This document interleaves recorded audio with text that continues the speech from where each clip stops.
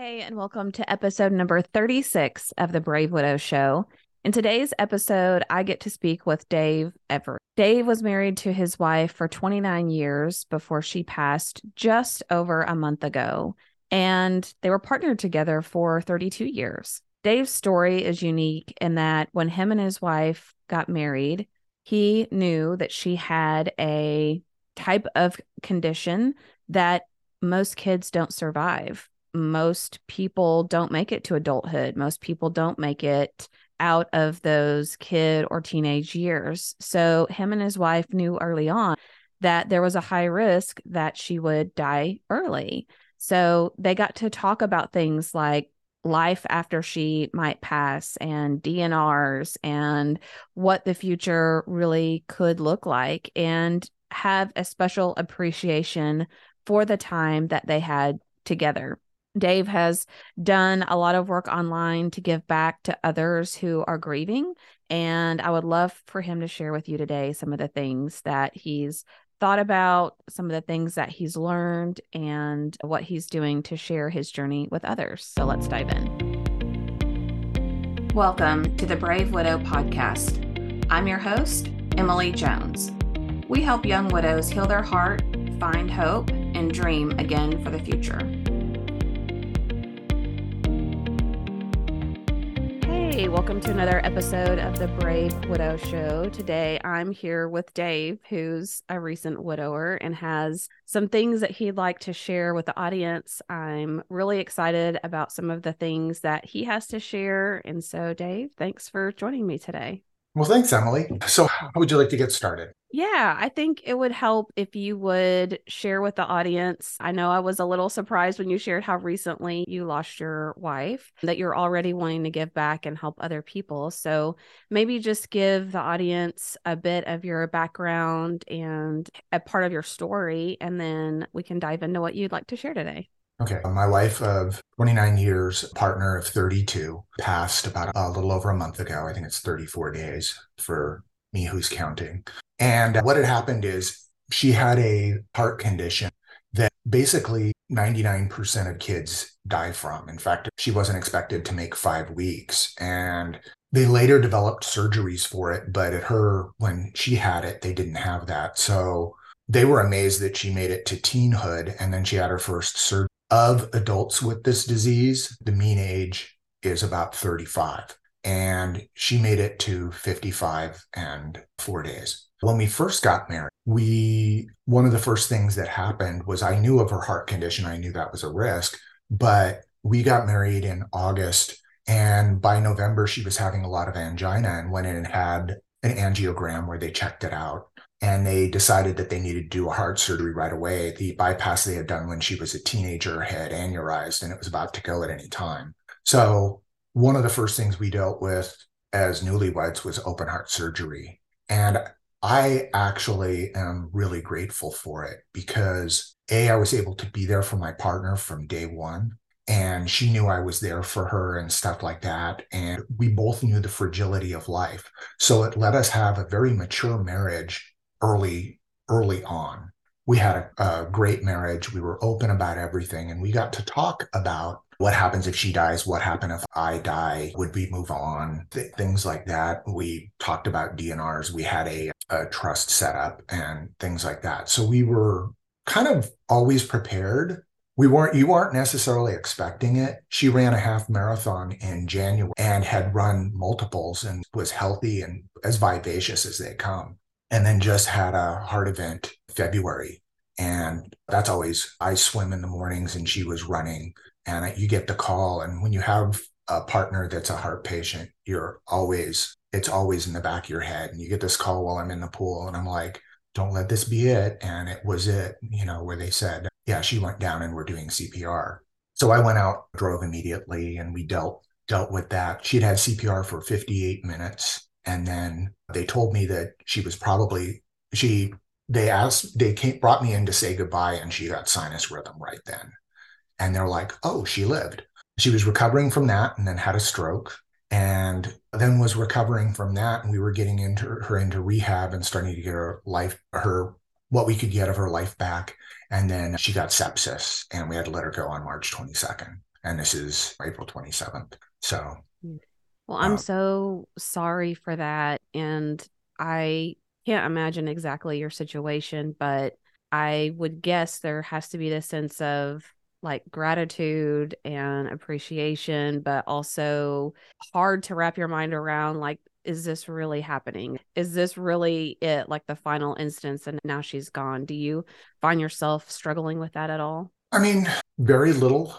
In February, when I got the call, I had like always known that I might get the call, and I was like losing it, bawling on the drive over there. But I mean, it was sort of acceptance. This could be it. Don't let this be it. The bargaining, the everything. And then when you go into the ICU, or first you're in the ER, but they're telling you that she's gone. And then afterwards, the hospital that we went to didn't have the most patient friendly demeanor. They're like, okay, she lived, but with under CPR that long, she might be a vegetable. So we're putting her in a coma and we'll have to see in 3 days. So you have 3 days of waiting while they've got her in like hypothermia and unconscious, where I called it Schrodinger's wife. You don't know if she's alive or dead. Is there anything in there or not? So that 3 days of trauma of not knowing kind of prepared you for what happened a month later, and that it was pre-grieved. I mean, they say don't pre-grieve, but when you don't know, I mean, you can't do anything but grieve during that time and worry, stuff like that. So by the time March came, with knowing for 32 years and having dealt with other things, and on top of it, some of the complications were kind of risky. She was blind. We weren't sure if that was going to come back. She was having neuropathy, which is body pain, and we weren't sure if that was caused by the anoxic brain damage or if it was just caused by her being sedentary for a month. One of them is healable and one of them is kind of can last forever. So, and there was a lot of concern and worry there about what kind of quality of life we could get. So by the time when she went into septic shock and she passed, by then I had kind of had like a month to accept. So there wasn't like that denial at all at the time, even though there had been during that previous time, and a lot of bargaining. There's always bargaining. Yeah. Yeah. Well, I've noticed for me, one thing that feels so tricky is you get like this acceptance of, okay, like it or not, my spouse isn't here anymore. And then a couple weeks later, I might be thinking, is this really happening? Is this real? Is this really what my life's going to look like? And for some people, it just really feels like you do this forwards and backwards, like moving forward in your healing and grief journey. But it sounds like, I mean, even what you mentioned, just being newlyweds, that was probably always somewhat in the back of your mind that this is a real risk. I could lose her, and she's already past her life expectancy for what she has had. But I don't want to take away from the fact that when you lose your spouse, it still hurts and it's still hard. And it's always a surprise at the end, and you're always, that. And there's step backs. I mean, especially for the first couple weeks, every morning you get up and then your first thought is, I don't have her here. She's not going to be here today. And that stuff is tough. But I was forcing myself to deal with a lot of it and go into the grief instead of going away from it. And so like I was calling everybody personally, retelling the story. I don't care. I'm bawling, but here's what's going on, and giving them whatever details they wanted. And it's, in some ways, it's sort of self-torture, but in the other way, it's like forcing my brain to just like accept. You've said it 100 times now, it's real. That's true. And I think it did help me too. The more I talk about it, the more I tell the story, it gets a little easier to tell it and helps normalize the fact that they're gone. So maybe tell us, I know you mentioned that you have a blog and you shared with me one of the things that you'd posted on there, which I thought was really well thought out, but what inspired you to create this blog and what is it about? And what are some of the things that are really top of mind for you with this topic? Well, I used to write about everything. I used to be a tech writer and stuff like that. But okay, what happened is early 90s, I got an anxiety disorder. I got a virus And surprisingly, when you get sick from viruses, for some people, it messes with your gut biome and you can actually get anxiety disorders or phobias after that. People don't realize there's a real biomechanical link for some of them. But I had to do a lot of meditation and other things. I was a martial arts instructor and do a lot to kind of cope with an anxiety disorder. And back then, one of the things I figured out is if I journaled things, I could just get it out. I could organize my thoughts, argue both sides of something, and let it go because it was on paper somewhere. It was there. I could publish some things, I didn't publish other things. So I had this, my own little page that I had done, which just has all sorts of rambly things about anything. Well, when Melissa went down, I have to tell all these people and keep them connected on what's going on day to day. And so I immediately made a blog about, or started journaling about her heart attack and saying, here's what's happening with the heart attack. Here's where she is. We're taking photos and I'm putting it in it and keeping it as a journal. So when she gets better, she gets to see the journey, what everybody else did. Because like I mentioned, she was in a coma for 3 days. And then when she came out, she had no short-term memory and there's a process there. And then she had a stroke. And so there was like going to be gaps for her. So being able to fill in what she had seen, what people had done and things like that just seemed like a natural way for me to cope with what I was going through and be able to give her a gift when she got out. So that's how I started that. And then all of a sudden, at day 33 of that, she went from getting better. We celebrated her birthday a few days before, and there's people there and she's smiling and stuff like that and doing well, to went into septic shock and died. And I have to put that out there. And then I'm like, well, I'm not coping. I'm not going to be able to cope with this well unless I get my stuff out. So I started like writing, journaling everything that was happening to me during the grief journey. And I can send you a link on that. And it just kind of goes through what I did from day to day or what I thought from day to day. And that kind of also helped me cope.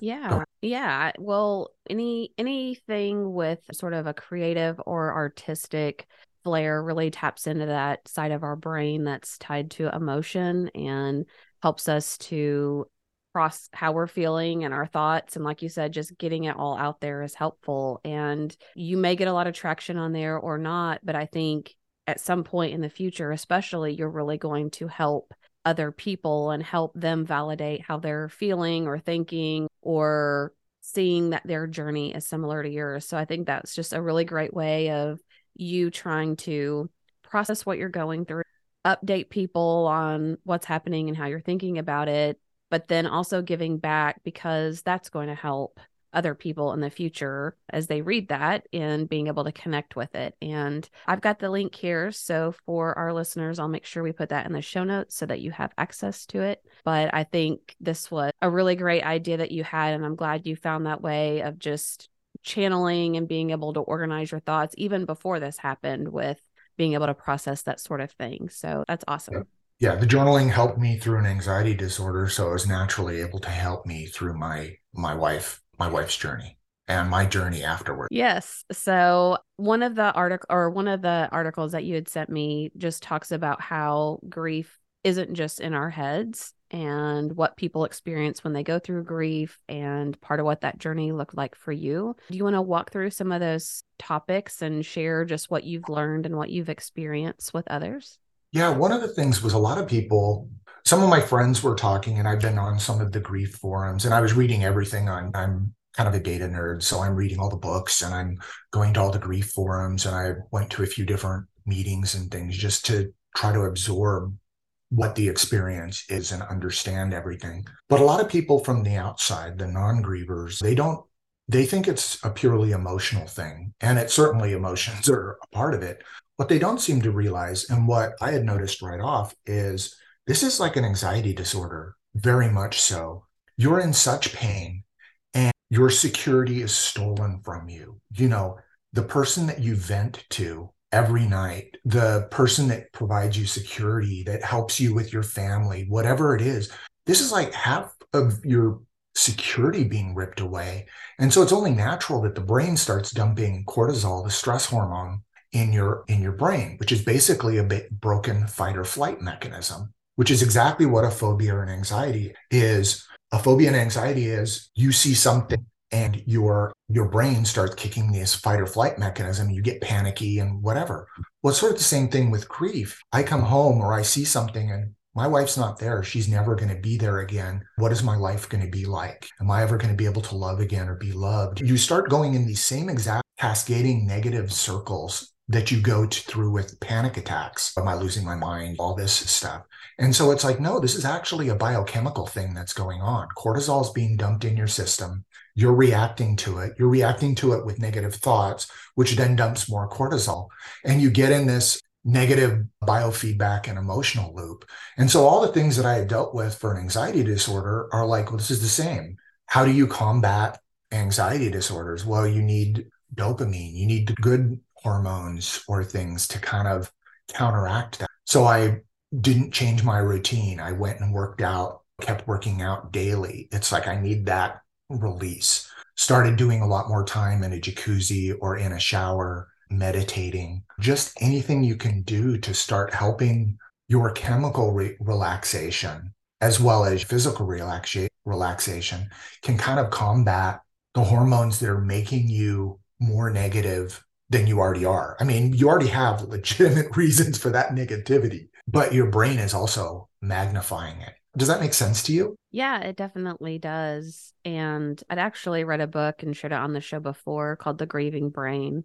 And it talks a lot about that, like you said, where grief is processed like a trauma. So that's why a lot of times they'll say you have like this grief fog or brain fog that happens in grief, because your brain is almost trying to protect itself from feeling everything all at once and being in this constant heightened state of fight or flight and how you respond to those things. And I also think about too what you said and missing that person who's your security. Like I noticed I would second guess so many decisions I never second guessed before, or I would be really conservative with things. Needed more money in the bank in my savings. I needed better security system. Like I just thought I needed all this additional protection because I felt like what I was secure and what I knew all of a sudden was gone. And I didn't have that person to say, well, do you think this is a good idea?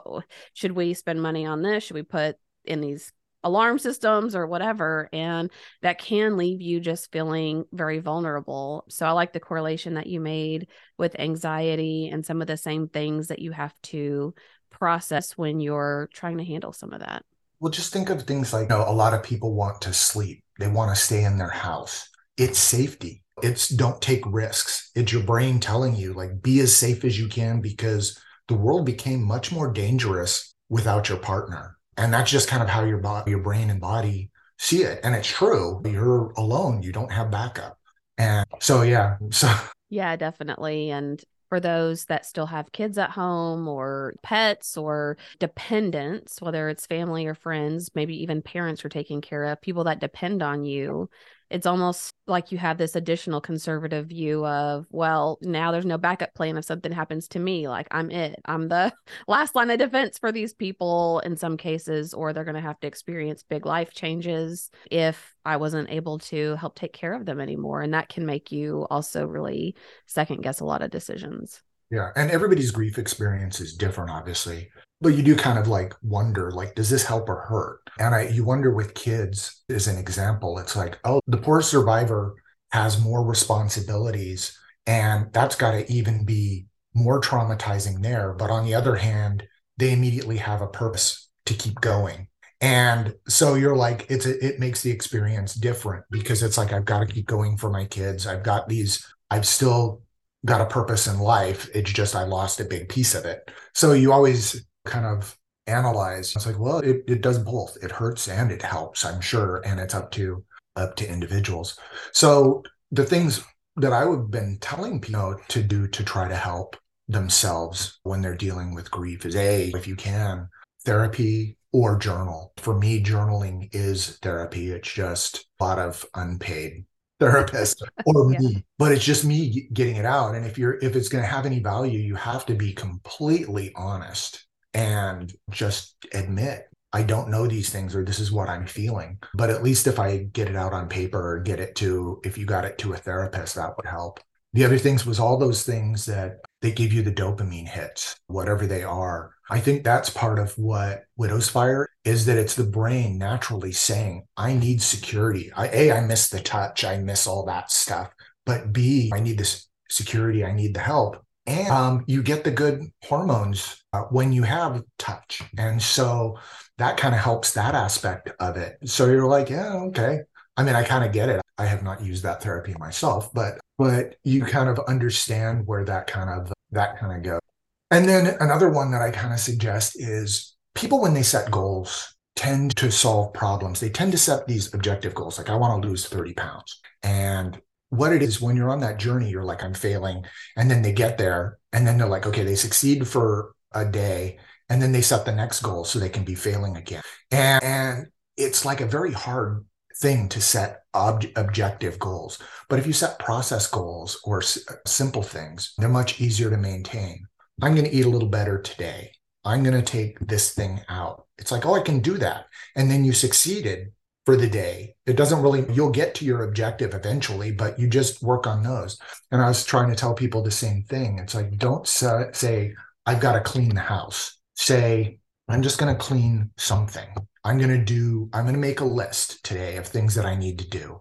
And then tomorrow it's like, I'm just going to do one thing on the list, something really small. And it's like, okay. And then once you do that, you get a dopamine hit or a little boost that it's like, oh, I solved a problem. I did something. I am productive. I'm not just completely consumed by grief. I have my grief moments and I have my productivity moments. And so they do one successful thing and then they can sometimes go on and do another. But if they don't, they still left that day with a success, and focus on the baby steps anyways. Yeah, I totally agree. And that's one thing I tell people often with setting goals or trying to think about the future, because one, you're operating at a lesser capacity than what you're accustomed to because you are grieving and life is just overwhelming. And you've probably taken on all these new tasks and responsibilities that you haven't done for a long time, or maybe you never knew how to do, like talking to a group today about learning how to mow with a zero turn. Like, I've never done that before. So it's something that just feels overwhelming to learn. But to your point, it's a great idea to have lesser expectations of yourself and to give yourself grace, and then to set goals that you can accomplish. And it doesn't have to be the same number of goals that you would normally have, or like they teach us in the business world, to have goals that are measurable and actionable and hold yourself accountable and make sure that you meet these things. That they can be a little more broad and vague, especially in the beginning when you're looking at a list that's growing every day instead of decreasing. Just taking those baby steps is so important and does help you feel like you're getting some of those wins in. Well, and you mentioned grievers being hard on themselves. And I think that's actually like a symptom of your brain getting addicted to the pain, if you know what I mean. It's sort of building new neural pathways, and the new neural pathway is pain. And it's almost like your brain starts looking for ways to magnify it. And I don't know what causes that, but it's like you start building these standards that are perfection so that you can fail and then beat up on yourself. And I see that in a lot of people that are grieving. When I tell them, is like, one was a nurse that was saying, like, I should have known that this was more serious and I didn't know this was for someone else. And I'm like, if he was here, do you think he would be like, oh, you blew it? Or do you think he would be, thank you for being there for me? Judge yourself by how your spouse would, assuming you have a good relationship. But it's like there are things that I could have done or would have done or should have done had I known like X and Y, but I didn't know X and Y at the time. And my wife wouldn't have attacked me for that. She would have thanked me for have been there and fought so hard for her. So if I judge myself by my own standards, I could beat myself up. But if I say, how would she judge me? I can give myself a lot more grace. And you can get a lot of people to do it by saying, like, here's how I screwed up. What do you think of that? And they'll say, but you did the best you could. And it's like, great. Why won't you judge yourself by that standard? Yeah. It's like, now give yourself that grace, because we need it. Yes, we do. And to your point, I think a lot of people look back on their relationships and feel guilty, or like you said, try to place blame with, oh, I should have made this phone call, I should have talked to this doctor, I could have done this or that. And for me, it was more about faith and acknowledging that, well, for me, I think God's bigger than any one phone call I could have made. So I don't think that was like the make or break thing. And a lot of what I've learned through the process is we tend to feel guilty, but it's not because we wanted to harm our person. It's because we wish something was better or different. And so once you start identifying, like, what were the things I wish were better or different, and then, like you said, reframing it and thinking about it from the opposite point of view, you really can start to have less pressure and stress on yourself and how you think retrospectively about how all of those things were handled. But it is something, I mean, I even think about people struggling to accept help and definitely not asking for help. But yet, if they had a friend or family member that they know was hurting and needed help, they would be the first person to say, well, let me know what you need help with and I'll jump in there and help you. But when it's us in that position, it's really hard to do that. Yeah. And what that actually leads into something, which is a lot of my friends were asking, what can I do to reduce my grief or to prepare for like spouse and losing a spouse and things like that? And of course, you can never fully prepare them. But I was pointing out to things like what everybody should do. Talk to them about what they want as far as a funeral. How do they want their arrangements done? Do they want to be cremated or not? My wife and I had these conversations, and that just took a lot of burden off me because it's like, no, I know I've got ideas of what she would want.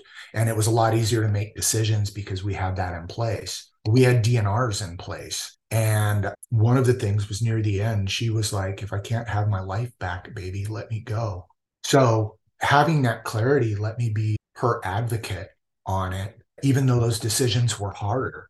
And another thing, trade responsibilities occasionally. A lot of people, we divide and conquer. We're partners. She did property management. We have some rentals. And I did other things, some aspects of finance. But when she went, I've now got to learn a whole new system and property management and all this stuff. And it's like, okay. And I had kind of talked to her a few times over the years because she'd tell me, if I ever die, you're screwed. And I'm like, great. Show me what your system is. Oh no, it's not ready for that. She was like, she didn't want input. But yeah, if you can trade responsibilities every night, the non-cooker cooks one night a week or something. One of the big advantages was my wife was a flight attendant. And so there were plenty of times that she's gone and I had to learn to clean the house, do the basics. And so at first it's like she's gone. It's like, okay, this is a really big trip. It's like, but I can at least cope and handle a lot of the stuff because I've handled it before.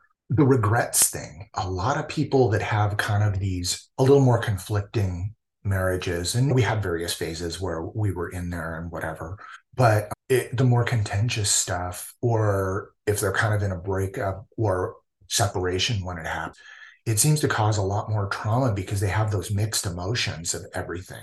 And if you can do anything to get closure and get things like admit your mistakes and basically, the other person asks, like, I screwed this up. It's like, it's okay.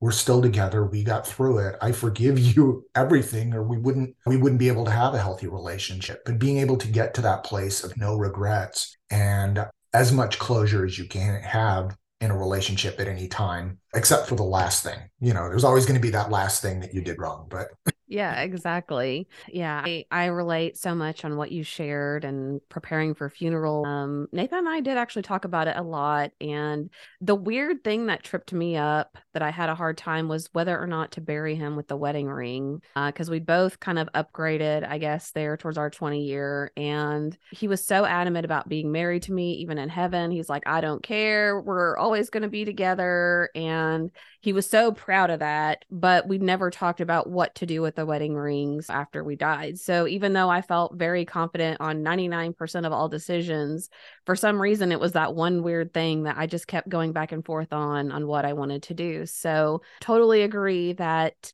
talking those things out with your spouse is really helpful, even if it feels morbid or awkward. It will help make decisions down the road. And a lot of funeral homes will give you for free, like a really nice toolkit that you can fill out. You can pick out your songs. You can pick out how you want the order of service to be. Like, all of that stuff can be planned out in advance, and then you just hand that back over whenever, it's time to go through with that. But I think as humans, we tend, the way I've heard it said is we tend to live with our back towards death until we can't help but face it anymore. And so that's really challenging. But I know yeah, go ahead. I was going to say, I think society, one of the things is our society has been able to make things so much safer than it had ever been in history, that we don't have to face death. We don't have 50, 60% children dying before they get to the age of 18 and stuff like that. And so we don't see death, and we can kind of put it behind us and ignore it for so much. And what it's actually done is it's sort of isolated the grievers from everyone else, because not as many people have had to go through grief. And I think that's good for society. I'm glad for all the people that haven't had to do it.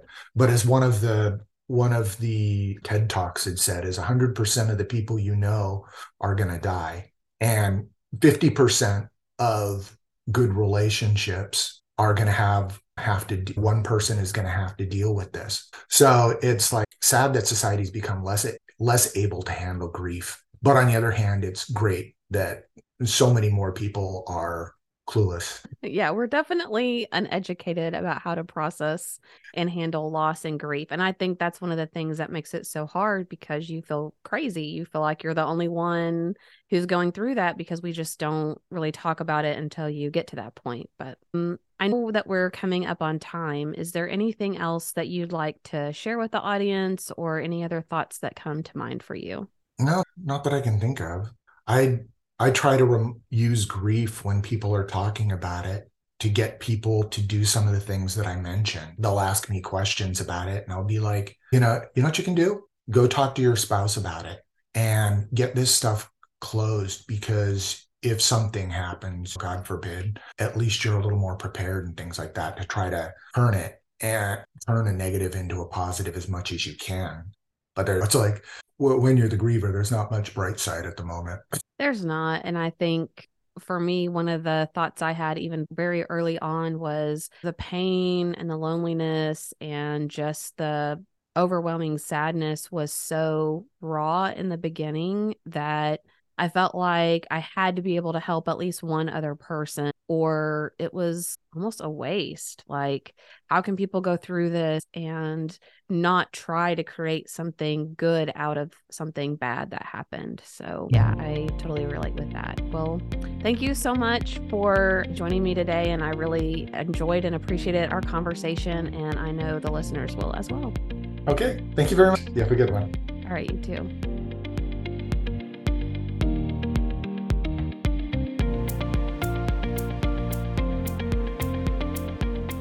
Hey guys, thank you so much for listening to the Brave Widow podcast. I would love to help you take your next step, whether that's healing your heart, finding hope, or achieving your dreams for the future.